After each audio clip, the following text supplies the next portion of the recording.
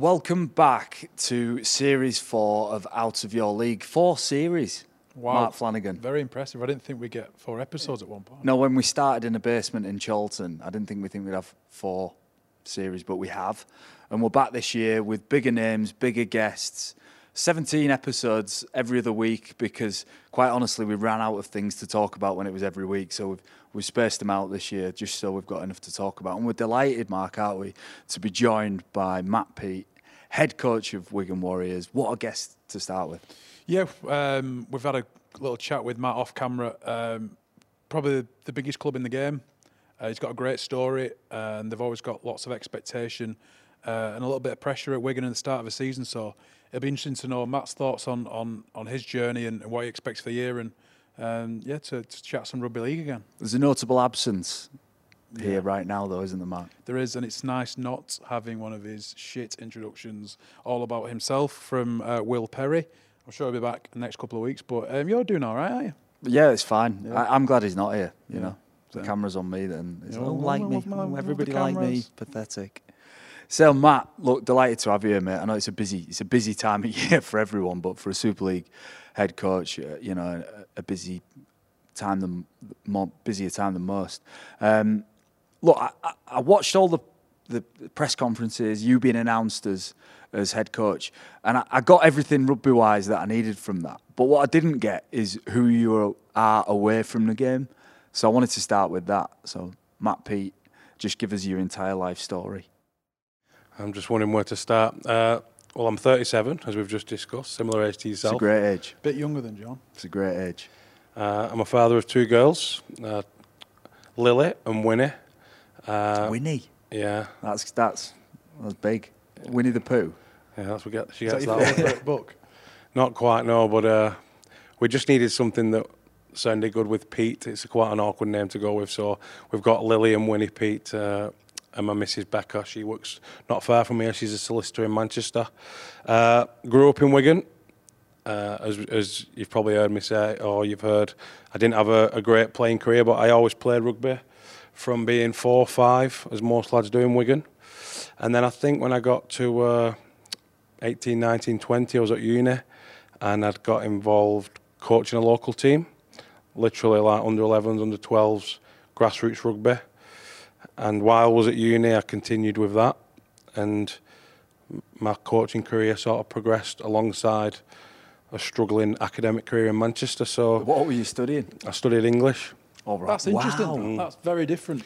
Big. So why English from a young, just the literature side of it, or books and novels? Or what kind of? I've always enjoyed reading, and I just wanted to be a bit different at that point, you know, like you do when you're 17 and you're at college. All my mates at the time were doing sports science and sports studies and that sort of thing, and I just fancied being different, and I was always quite good at English, so I went down that pathway. Little did I know that when I came to uni, I'd spend most of the time sat in the back of lectures reading books on rugby league coaching, and it's weird now to think back, but I was quite often doodling the team for the under 12 and under 13s teams I was coaching at the back of lectures about George Orwell and Arthur Miller and all these famous books. And then it come to exam time, and I hadn't done the work I needed to, so I ended So up. that's when you say it was a failing academic career, that it was based in your love for rugby league, the reason you were failing. Now when I look back, yeah, I was coaching. I was still playing at the time, sort of semi-professionally, but it was my studies that suffered. But I enjoyed coming to Manchester. I enjoy, getting amongst it, and I did enjoy the reading, I must admit, and the lectures. I learnt a lot about a range of different things, philosophy and drama, and things that I probably never would have looked into with as much depth. And again, in hindsight, it probably did set me up for developing myself as a coach. Now when I learn about coaching and sort of leadership and developing people, a lot of the things that I learned through my studies, surprisingly, I draw upon. And also in my career, as I developed as head of youth, the ability to write in a decent manner, present in a decent way, I think it made a positive impression. It allowed me to get my points across in the right way to not just my teams and my staff, but external partners. When I go to things on behalf of the club, I've always enjoyed sort of getting my point across, and I think that goes back to my studies. Were you quite headstrong as a kid? Because to me, a 17-year-old rugby player from Wigan, I find it probably very different, like you said, that they would go and do an English degree at Manchester. Probably a bit of piss taking from your teammates or whatever. That's a different route that most people who play in an amateur or semi-professional team would do. Is that something you just didn't give a shit when anyone thought you wanted to go and do your studies in English? I suppose when I look back, yeah. You don't feel I'm headstrong, do you? You just think, well, I'd like to do this, so that's what I'll do. And I've always been a little bit like that. I think when I stopped playing at the time, when I did as well, to focus on coaching, that was seen as a big decision, because when you've played from being 4 or 5 and you've played on rep teams and you've got paid a little bit of money, it kind of ends up that playing rugby defines you, and everyone, oh, that's Matt the rugby player, or you'll have had that a lot in your lives. And I think by jacking in, studying, going on certain holidays and just trying to be a bit different, maybe I was trying to sort of break away from the norm. It's only now that I think that. But yeah, it's funny how I've ended up back as a Matt, the rugby man. So yeah, you've gone full circle. 100%. You're back. You know the stereotype you were trying to get away from. 100%. I wouldn't have picked it. Would you? I didn't know that about you. Reading an article this morning, no. No, I wouldn't have picked that. But it's interesting the things that you learn and what you take into different strands of your life, and the reading, philosophy and these big sort of bits of literature have informed, how you view your job now. Yeah, definitely. And I think just having an open mind, I think that's what I got from university more than anything, was took me out of the bubble, took me to a city, meeting new people from all sorts of different walks of life. And then as soon as you get into reading, everything's open to you, isn't it? So, reading different kinds of books, different texts, and quite often last minute when I should have read it weeks in advance, but still I managed to learn quite a bit. You mentioned some really basic stuff there about coaching, and it just resonated with me in particular about the ability to present, the ability to articulate yourself, the ability to write accurately what you mean. Like, for me, Mark, you'll have worked with coaches as well. Like, those basic fundamental things are hugely important in any organisation. Communication's that one. Presenting your ideas, but listening to them as well. The best coaches I've played for could articulate a game plan or a narrative before a game. So in a 30-35 game season, there's going to be some games where it's going to be hard to find an angle against a team. Like, how can I motivate my boys against this team to get them up for it? Because there will be peaks and troughs during every season. And I think the best coaches are good communicators and great storytellers. And finding a narrative before a wakey away or a tough trip to France when you've depleted on troops or whatever, finding that angle is something that probably Matt, from his English studies and reading about history in different parts of the world, and probably being more or as well-rounded as most coaches from his own experiences, is something that you can probably take from those experiences and bring to life before a match and motivate those lads. And it's while you were studying rugby league coaching, and you started coaching. And what was that junior club that you first started with? It's a club called West Horton Lions, so it's not even as far as amateur clubs in and around Wigan. It's not one of the obvious ones. What we're talking? St Pat's, St Jude's. It's on the way to Bolton, isn't it? Yeah, you could go on and on. Most of the players that I coach didn't watch rugby. Yeah. So the first thing I did, which is something I still talk about now, is I tried to instill a proper love of the game, not just an understanding of why and how you do certain things, but a passion for watching and learning and time with your friends, with rugby being the thing that brings you together. And that's something that you still push into this, this Wigan team now that you've taken charge of. That passion for the game, is that something that you've pushed onto them? It is, yeah. And I think if you want them to be passionate about the game and enjoy it, you have a responsibility to make it enjoyable. You can't just tell them you need to enjoy it, you've got the best job in the world. and then all you do is smash each other and run up hills. Of course, there's got to be elements of that because that's the game. But I do want them to love coming to work. I want them to be excited to train. They probably laugh at me because I do say this a lot. I want them excited to train, excited to play. And I know it's difficult when it's your job, but I think there's a way. And that's one of my goals, is to get the players looking forward to coming into work. We'll see how long that lasts, but it does go back to my original philosophy of you want them to be in love with the game. If they're going to have a decent career, from age 10 to 35, 36, what I've seen and my experience tells me the best players I've seen firsthand, Sean O'Loughlin being one, Thomas Luluai being another, from what I hear about people like James Roby, they get the balance right between being a mint professional but enjoying the company of the teammates, having a laugh, not taking it too serious all the time. And it's a really difficult thing to get across to a junior player, that.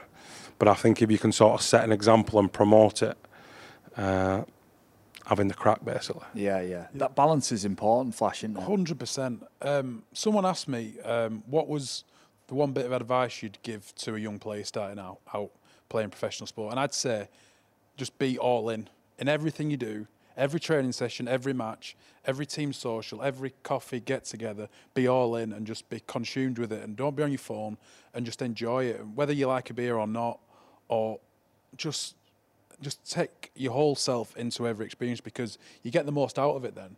If you're investing to your teammates off the field, you'll get more out of them on it. If you invest in training, whether that's just a hill session or every weight session, you'll get more out of it on the field. And when I look back on my career, I'm pretty satisfied with what I did, because you were all in. I was all in. Do you want to go for a coffee? Yeah. Should we go for a beer? Yeah. That was that dickhead who just fucking would turn up to everything.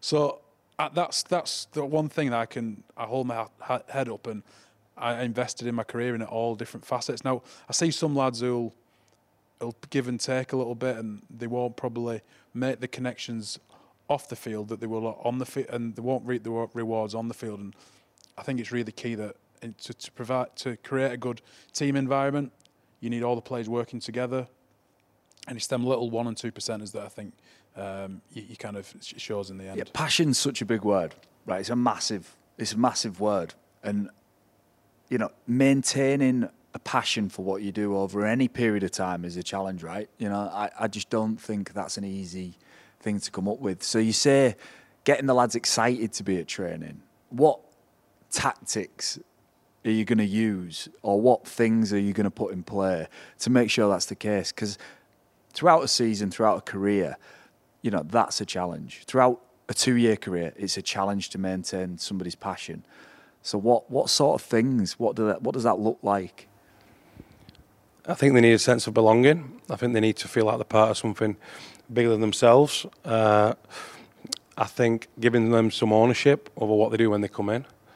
I think the modern athlete sort of expects that and deserves it. So I think giving the players some choice around what they do, and undercover sometimes, there's got to be some hard work done. But I think there's always room for some laughter, even at the tough moments of the season. I think if lads are having fun and you're giving them some space, time, permission to just enjoy each other's company and chat about stuff what's not always rugby related or work related, I think that you can sneak the rugby in and around it at times.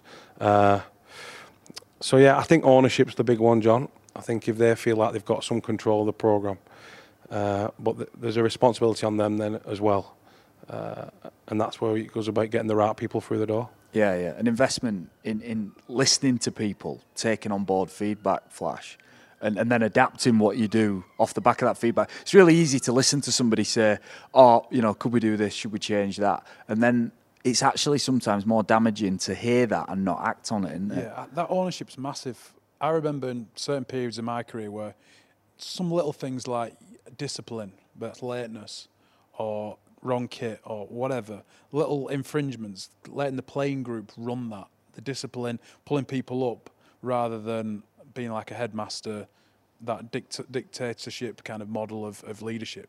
That's one way that I've seen ownership of playing groups really, really do well. And and you said before about belonging.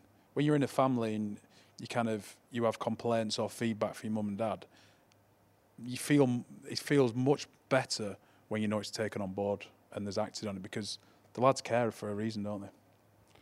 I think so, and I feel very fortunate to get this role when I have with the support staff that I've got. You know, we've mentioned Sean Wayne being involved and Chris Radlinski. Then I've got assistants, Lee Breers, Sean O'Loughlin. My leadership group, or our leadership group, with Tommy Lulawai, Liam Farrell, John Bateman, Willie Isa, and Sam Powell. My job really is to sort of bring all that expertise together, draw on it all, and then make sure that the messaging's clear, which I think is where, you know, I feel my communication skills, my listening skills come in. If I can pull the right messaging from the right people there, it's not a simple job, but the expertise and the knowledge is in the room. It's just my job to get it out.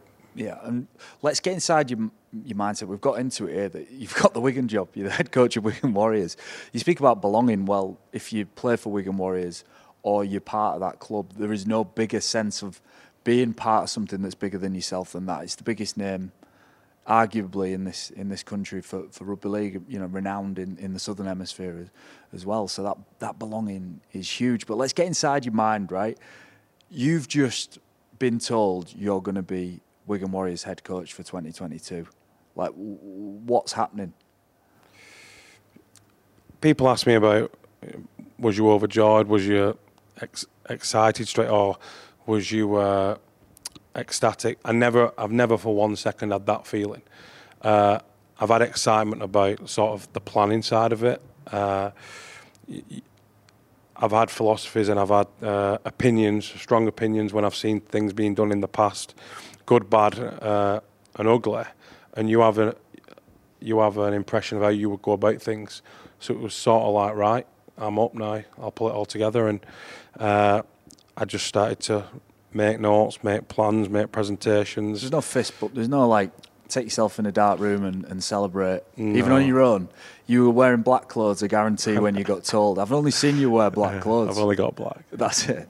There's a white T-shirt under. In your career, John, did you have loads of fist pump moments when you look?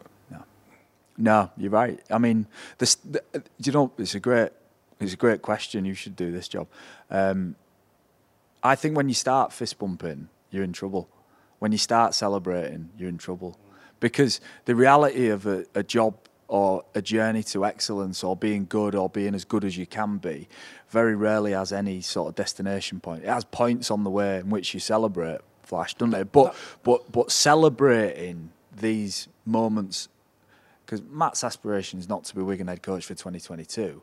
It's to be a successful Wigan coach for a number of years, to be a successful custodian of that job for as long as it is his. So celebrating too much can be a dangerous thing. It's a journey. You might celebrate a win for 5 minutes and then it's on to the next thing. But yeah, like you said, the big outlandish, yes, I've done it. It's just you're setting yourself up for failure down the next corner, right? So it's the journey, the peaks and the troughs that make what we did and what Matt's currently doing in professional sport. That's the beauty of it. And being at a club like Wigan and being around the likes of Michael Maguire and Sean Wayne, that's the norm, isn't it? Because excellence is expected and nothing else is good enough. So unless that excellence is met, then it's just the show goes on. Yeah. I was going to say, I think just growing up in Wigan at the time when I did, you don't think of it being any different. You know, they talk about Wigan fans being spoiled. I was one of those spoiled fans who just went to Wembley every year. And then as you look forward, when I started coaching at the club, it was just at the time when Michael Maguire came in. So my first experience for a professional organisation was super intense, as everyone knows now. Is he he's one of the most intense characters I think I've come across. Yeah. Outwardly. Outwardly, and I suppose it's how you gauge intensity, but he was here for a short spell, wasn't he? So it was sort of, he gave it everything. And what did you learn from him? Because I was at Wigan in 2009 under Brian Noble. Then I left, Nobby left, and that's when Michael Maguire came in. And watching from when I was in Australia, the Wigan side, the performances and the camaraderie and the will to win, all that was in stark contrast to the previous year. And it was all because of this new regime of Madge coming in. What was it like seeing him in practice, and what do you learn from him? Well, it wasn't just him. If you look at that time, him, Sean Wayne, Matt Peet came in, and Chris Radlinski. And so remembering that I hadn't seen anything different professionally. So I was just struck with the intensity, the simplicity of it, the fact that hard work overcame anything. You know, that team that didn't have a great deal about it, you would say, but was, when you look at that squad now, it looks a strong squad, even though it wasn't doing well. It was desperate for success. It was hungry. It was the right regime at the right time. So it just proved to me that environment is everything, and standards is everything. It's a throwaway term, standards, but what you're willing to accept and what you're not willing to accept, and being open and honest about that. It just, I suppose it was what I expected a professional organisation to be like from the outside.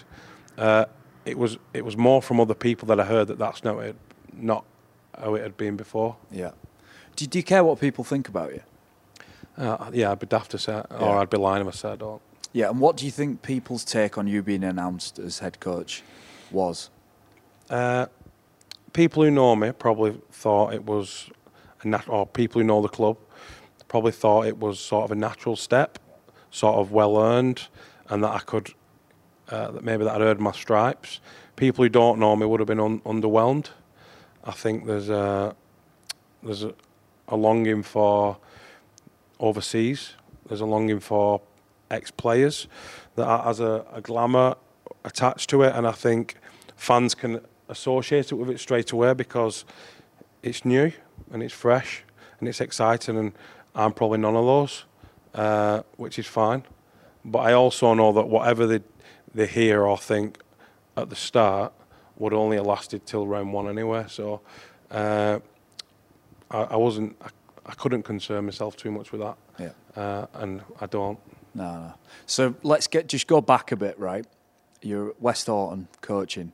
I just want to understand how you get from there to then getting into the head of performance at Wigan, or the junior development at Wigan, and how that happened. Because rugby league and coaching had already got its claws into you at this stage. You know, for you to be studying and to be using your spare time to coach and understand coaching, it had already got its hooks into you. I'm just wondering what changed to take it from something that you just did as a bit of something to give back into something that you maybe saw as a future for yourself.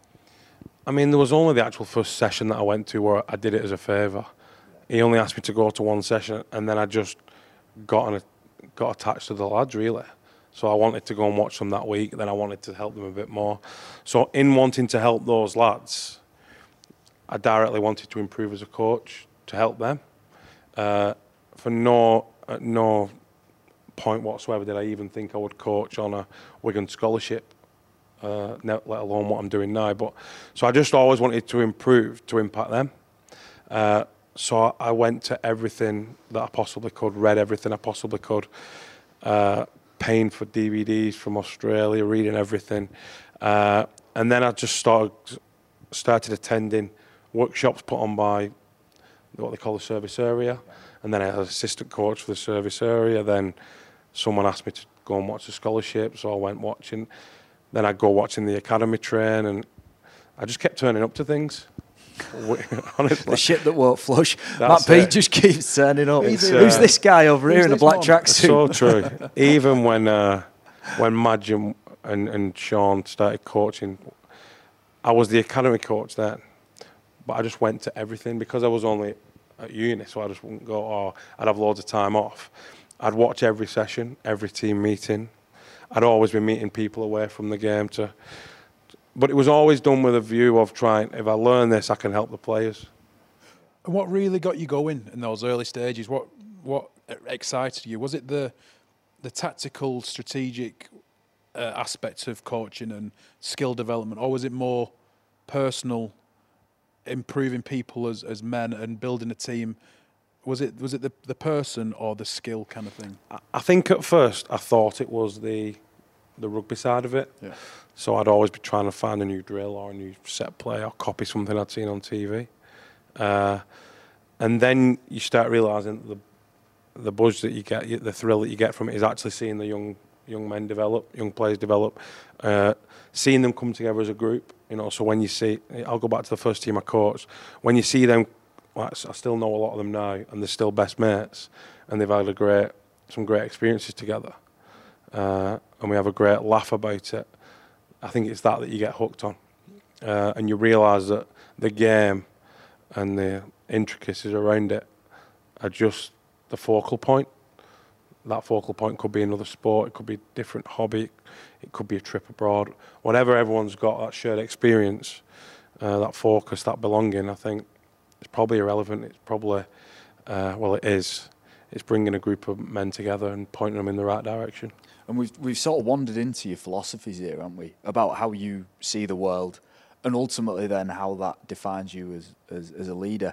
When, you know, I was watching you be announced and press conferences and all of the shit you have to do when you get the position that you've got, and you mentioned a word, and you must have mentioned it maybe 5 or 6 times, different interviews, and it was caring, and you know, you wanted to care for your team. And it stood out for me because that's not a word it's important. I know it's important, but it's not a word I hear said out loud often. How big of your sort of skill set, of your toolbox that you've got in coaching is caring, and what does caring look like for you? Firstly, I'll say that I think all the good coaches care. They're probably just not always comfortable saying it. I think it's a word that's got a bit of softness attached to it. I don't see it like that. I think that to lead and to coach and develop people, you've got to have that sense of caring for them. Else you won't get buy-in, and else you won't be genuine in what you do. But it's important to stress that there's 2 sides to that care. There's not just the friendly, happy-go-lucky, you know, backslapping side of care. There's a sinister side. There is a sinister side to it, and yeah, there is. And it's important to qualify it and explain that sometimes caring for someone, John, might be telling them something they don't want to hear at that point when it's the most difficult to tell them. But in the long run, it's probably the best. And I'm comfortable doing that because I know genuinely it comes from a good place. And they might not always agree with me, and they might not always see it. But that's my approach. And sometimes caring for the group might be bigger than caring for one individual. So his nose might be put out of joint, but it's what's best for the team. So as long as you're trying to do everything with a sense of looking after people, looking after the group, and you know that you've come from a good place to begin with, I think you can look yourself in the mirror. But I mean, the other thing that I try and promote is that the lads caring about one another, which again, I think most good teams, most good organisations talk about being selfless, talk about looking after your mate. It's just probably a different word that's been attached to it. And that's hard. That's hard just to kind of to say and without any actions behind it. I think as a good coach would create opportunities for that kind of camaraderie and that teamwork to be built, because you can say look after your mate, but if John next to me, I'm not a big fan of him unless there's kind of opportunities for that to grow. That's the key to that, I think. It's purpose as well. Purpose and meaning and collective buy-in, being part of something bigger is in life sometimes, you know, as valuable of the status as what you're doing. If, you know, feeling connected to something infinitely bigger than yourself, immediately I think gives you a sense of committing to something that you will never surpass. It's not an individual, like, I think benchmark to surpass the team that you play for, to become bigger than the team that you play for. you know, I was very fortunate to play at St Helens, and there was a similar mindset when it was at its best, is that the club is everything and we give everything to that. But the common purpose and being collectively attached to something that's bigger than you, I think is hugely important. And, you know, we were just chatting about this caring and the considerate side of it. You know, we were chatting about Alex Ferguson. Now, he was renowned, Flash, wasn't he, for the hairdryer and giving people the hairdryer, but that didn't define him as a coach. I've listened to a few interviews Cristiano Ronaldo did when he first came back to United start last season. And it was a phone call that Sir Alex made to him to convince him to come back. And some of the words he used about him when he first came over from Portugal was he'd spend time with his family, he'd invite him around for dinner, he'd do all these things away from the game to make him feel welcome. Now, he would have known at that time that he was going to be a superstar, but he still probably would have done that with a lot of other players, I'd imagine. It's that fatherly figure and that care and honesty that he would give the players really would make them buy in. And we're seeing Man United reap out those rewards when they sign him, because as we talk about bigger than a team or bigger than a club, those kind of actions of returning when all your other teammates have gone just because of the memories you had all those years ago, it's a really strong pull and a really strong thing that some coaches can do. I'm interested as well. You know, you head of youth, you know, you're in charge of young people's dreams and aspirations. You talk about caring and the tough side of care, not just the I suppose the kind side of it. There's no tougher place than being a junior coach who's got to tell kids bad news, is there? Is that some of the hardest things you've had to do as a professional? Yeah, genuinely, very, very difficult. Yeah, it's. I could have flashbacks about certain meetings now where you're telling a young player that they don't have a future at the club, and you might know that something's gone on in their personal life that's hindered them in the last 2 or 3 years, and they've not had the opportunity to develop themselves the way they should, or they might not have the backing at home. They might have really parents who aren't understanding or going to be harsh on them, and you know they're going to cop a bollocking in the car on the way home. So you can put all these things in place to try and do it the right way, but there's no easy way to break that to a kid. And does it sit heavy with you, those conversations? I suppose it must do. I didn't enjoy it, and I don't like the way it's all done, really. But it's sort of professionalising childhood, isn't it? So you're having a professional discussion with a child. So it's via the parents. Yeah, exactly. So it's really, really difficult. All you can try and do is make that exit. You can put systems in place so it's not a shock. So you have they get regular feedback, and try and manage their exit the best you can where they go to another environment, or you try and get them a shot somewhere else. But it's not always possible, and it's still genuinely, like you would have experienced at St Helens, it's not where the player wants to be. So a player's dreamt about being at Wigan for so long, and you've got to try and explain that at that point, and that's all it is quite often. At this point, my opinion is you're not going to do it, and I know my opinion's no more important than anyone else's, really. No, that's just my job at that point in time. But at that point in time, you're public enemy number one, and you can try and be as caring in your delivery as you want. He's got to go in school the next day and tell everyone he's been flicked. So it's really, really difficult. In hindsight, I think it prepared me for difficult conversations down the line. So this week, for example, to tell grown men that they're not in the team going to Hull KR, it's not nice. It's difficult, but I've had worse. Yeah. And what about you, Matt? Your career, you know, difficult conversations. How did they play out? Been dropped quite a few times. So, what was the word? What, you know? Was that ever handled badly, and if so, how? I think it'd only be handled badly if there wasn't any honesty behind it. If you were told... The more honest a coach is towards a player, the more the player accepts it. If they kind of skirt around it, or they kind of try and sugarcoat a decision, like you need a rest, or I've had them all, honestly. But if you're told, look, I think this player's better than you, and you're going to have to work hard to get back in the team, I think players accept that a lot more. Because there's always going to be tough decisions to be made for coaches. So honesty is key. And then I think having a good culture at the club where leaders can kind of, and that leadership group can display the right actions if they're ever in that situation. That's really key for stemming down like the behaviours for when other players are put in that situation, I find. Yeah, honesty is massive, isn't it? You know, in sport, and it's easy. Look, you're talking about being a grown man and dealing with that, but it blows my mind. I think my junior career was good news, quite a lot along the way. I didn't have to deal with bad news, but I'm just trying to get into your head, sat in front of two parents and a kid, and telling the parents and that kid it's a no. And it's those moments are huge, aren't they? In someone's life, it might be the most important thing that you have to deliver in somebody's young life, isn't it?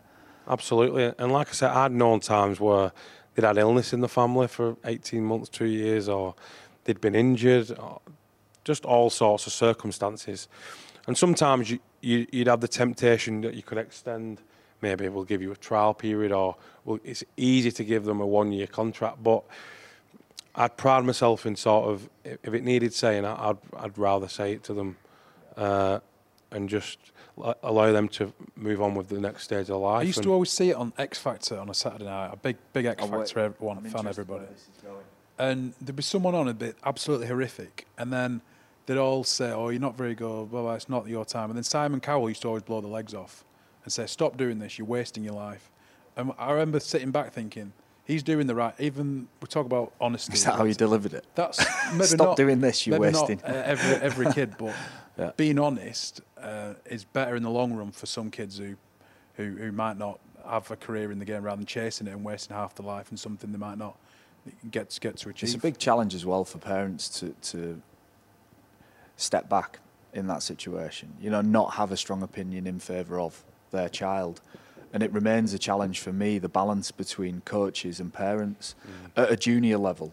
You know, as you become, you know, an adult, it's easy for me to navigate the biases of my parents because they see the world through these rose-tinted spectacles. They don't understand why Keith Senior knocked me out in 2008. I understood it. Do you know what I mean? Your mum still talks about that, doesn't she? She does. Over but a couple of gins. Those, you know, the relationship between coaches and parents as a junior is important. As you get into head team, first team coach, it's less important because you've got established egos, characters, and you've got people who are strong enough to sort of deal with that. I want to move on now to Wigan Warriors, first team last year. And I'll start with you, Mark. What was your take on their season last year?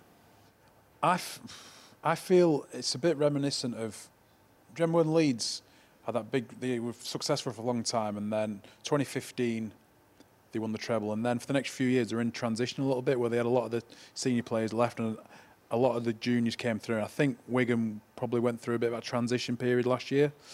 It'd be interesting to know Matt's thoughts, but on the field I think there was a will to win and a desire, but probably wasn't executed, or they didn't have a right balance, I think, in the team in certain positions, I'd say.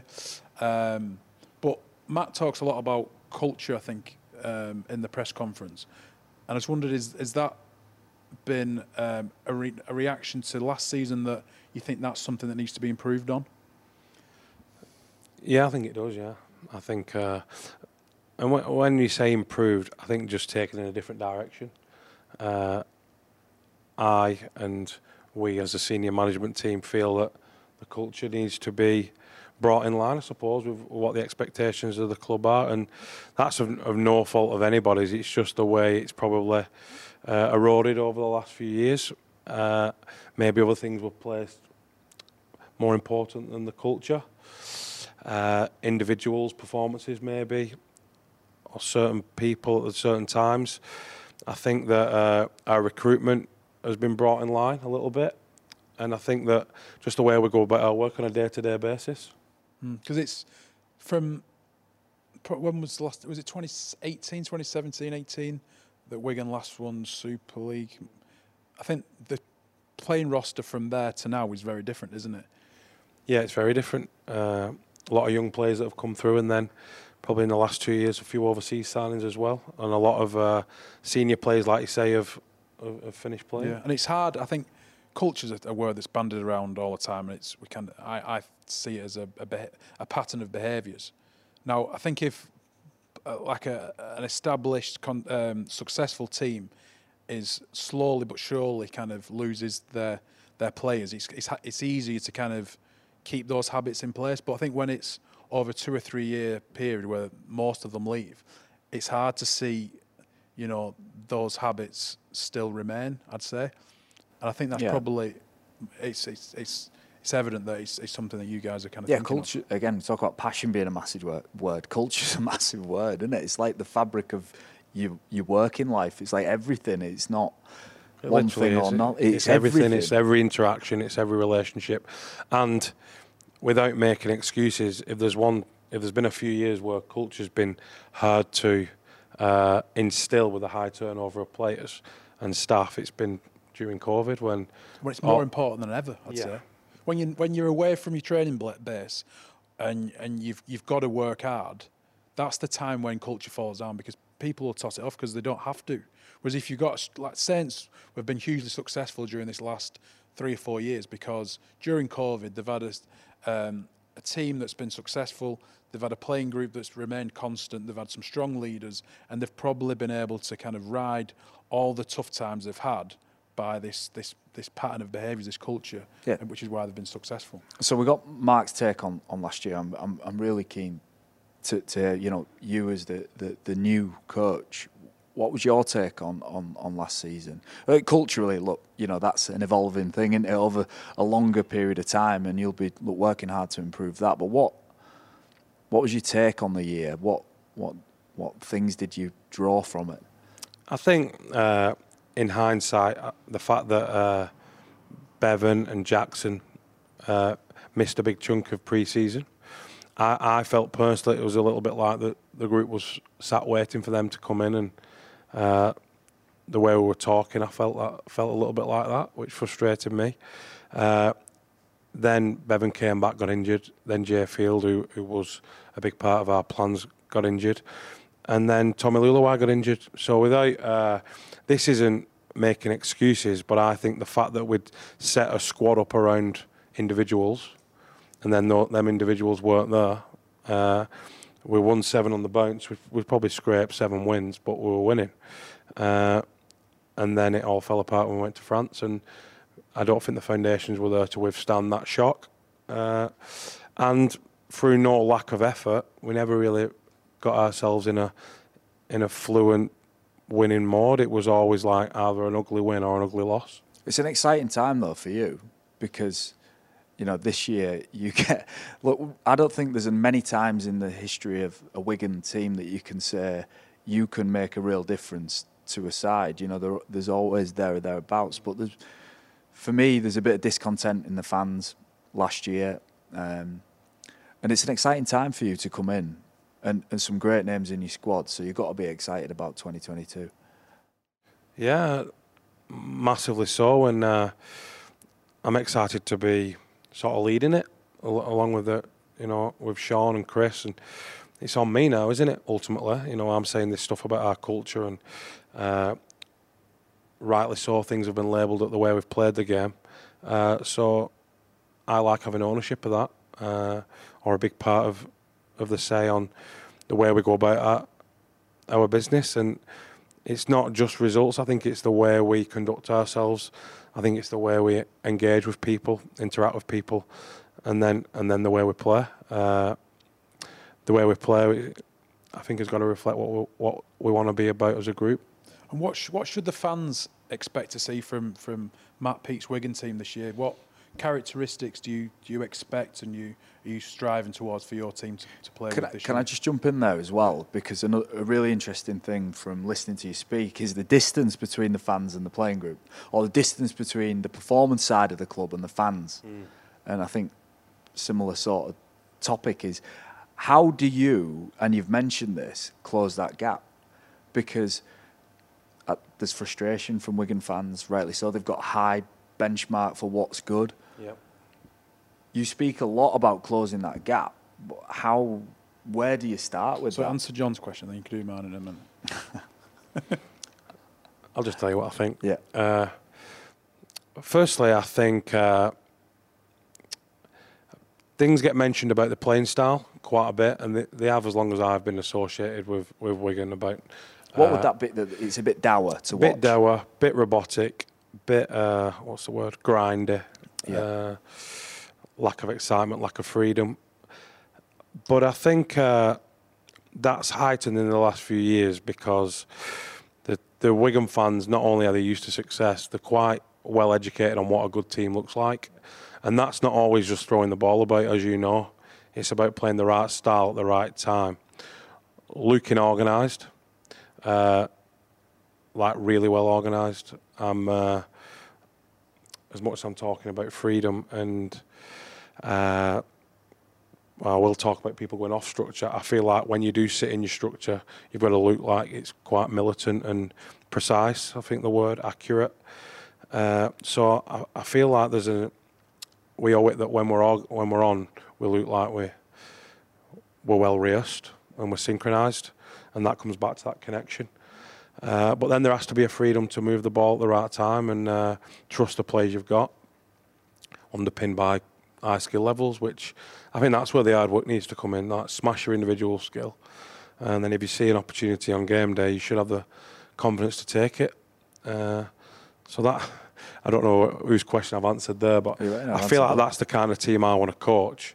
You know, in this game, hard work underpins everything. So the team needs to be never accept being outworked, but also look like they're enjoying the work. I feel the fans get a sense of that when players are enjoying the rugby. I think that translates over to the crowd, and it can take over a stadium, can't it? If you get it is, yeah. And I think that's when then it goes back to the belonging.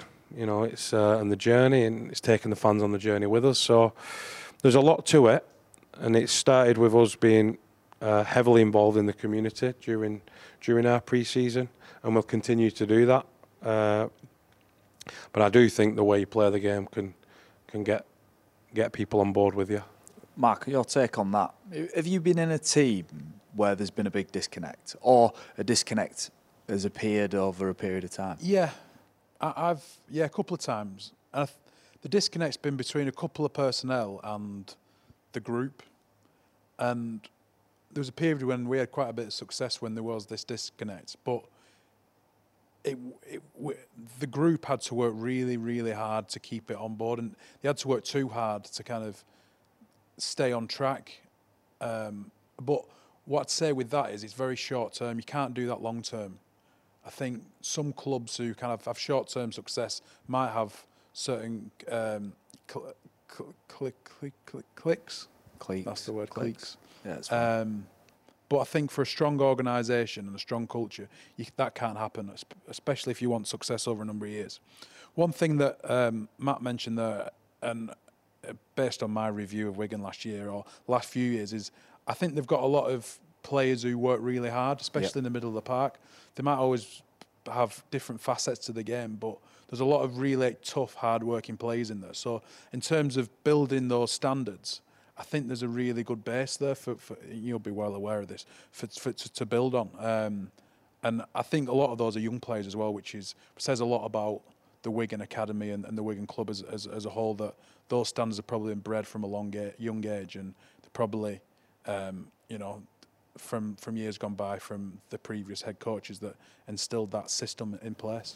I thought like a lazy analysis of last year for Wigan was that the disconnect between the fans and the playing group, or the club were just a bit disconnected, was due to performance alone.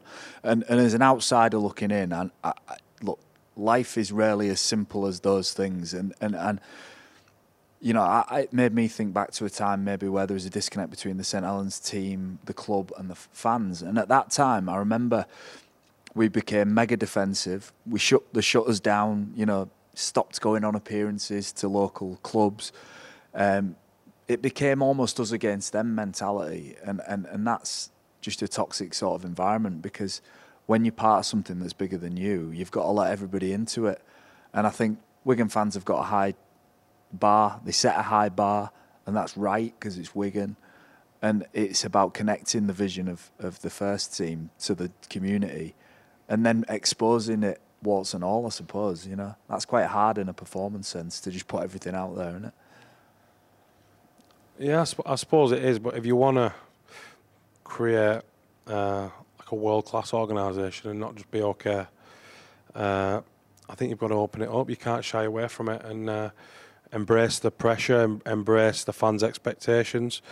And me and the players, you know, and I said this to them, if you don't enjoy that, you're in the wrong organisation. Find somewhere easier to work, find a different job. I think this club has a right to expect people who embrace pressure and enjoy it and manage to do it manage to take it on with a smile on the face, and that's what we'll be trying to do. Yeah, and recruitment is huge. And some things that I've heard you say about, you know, we're talking about what you want from people and bringing the right people in. What does that look like? And you mentioned not bringing the wrong characters in. So I'm interested what the right characters look like, but also what you mean by the wrong reasons for coming to Wigan. Because for fans and for everybody in the game, I think as interested as you are in what the right things are, because we can list those, is what things are you particularly, what alarm bells ring when you're recruiting a player to make you feel like you might not do it? If it feels like it's a last option or they've run out of options, for example, if they've exhausted everywhere else overseas and then Wigan and Super League, the way they talk feels like a second. They talk a good game in order to get the foot through the door. Yeah. Or they've just explored every other opportunity, and then it's the last chance. Because their agenda is selfishness there. It's just, it's getting the self back up to where they should be rather than helping a world-class club like Wigan. And it's not just me that makes these decisions. It's me with Ian and Chris and Sean. But we have we're aligned in our thinking. It needs to be people who want to add to the club, not just play and get paid. Even if they play well at times or for spells, it's someone who can add to the club, set high standards on and off the field. I like the fact, this is me personally, of people who've got the best years ahead of them. I've got a point to prove, I've got some improvement in them, want to improve, have that bit of fire in the belly. I feel straight away when you speak to players, and I've been involved in conversations with some high-profile players, and straight away you ask what they know about the club, and you can tell they're a bit stuck, and I just find that... Has anybody known more about the club than you yet? Yeah. You'd be surprised. I'm not as geeky on club history and all that as you might think, no. But if they don't know much, or it's clear they've not researched, I just see that as manners and courtesy. Like, even if they didn't, you say you read an article this morning about me, and that's I take that as a sign of respect. So if someone we speak to from overseas hasn't done that, then it's a no. My personal opinion would be like, let's. Yeah, it made me feel like a bit like your Salford team, Flash. I was going to say that.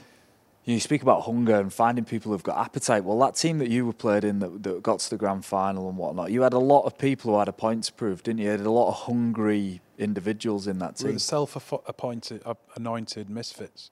But we're a lot of lads who were let go or not wanted, or we had injury issues or all the rest of it. But there was a common desire to prove people wrong. But the other thing was that a lot of us had come from successful clubs. Now, when I first signed at Salford, I realised that hunger to win and that expectation to win, I thought that was at every club. I've been at Wigan Saints, West Tigers. I thought that was the norm. But I found that other lads who hadn't been in those kind of organisations didn't have that pressure on themselves to win every game. And that was something that struck me. And then as the years went on, we kind of signed more players who'd been in those environments. They brought those values and habits to Salford. That, alongside with having a point to prove, and that really drove us to we didn't win it, but it was a very successful period for a club like Salford, who'd usually been near the bottom. Yeah, it's a shit question, but I'm going to ask it anyway. What's success look like for you this year?